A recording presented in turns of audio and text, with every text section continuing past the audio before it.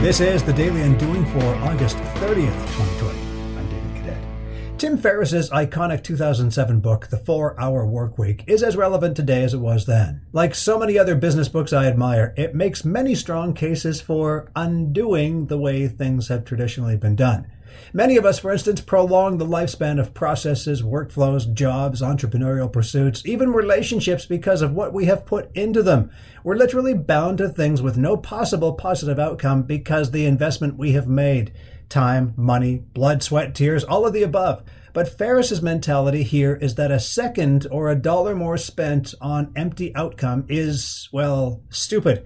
The sunk cost fallacy is one we all fall into from time to time, and in a way, this is the ultimate example of hubris. We don't want to admit we're wrong. But it is wrong to hold on to things not working. Cut your losses today on The Daily Undoing.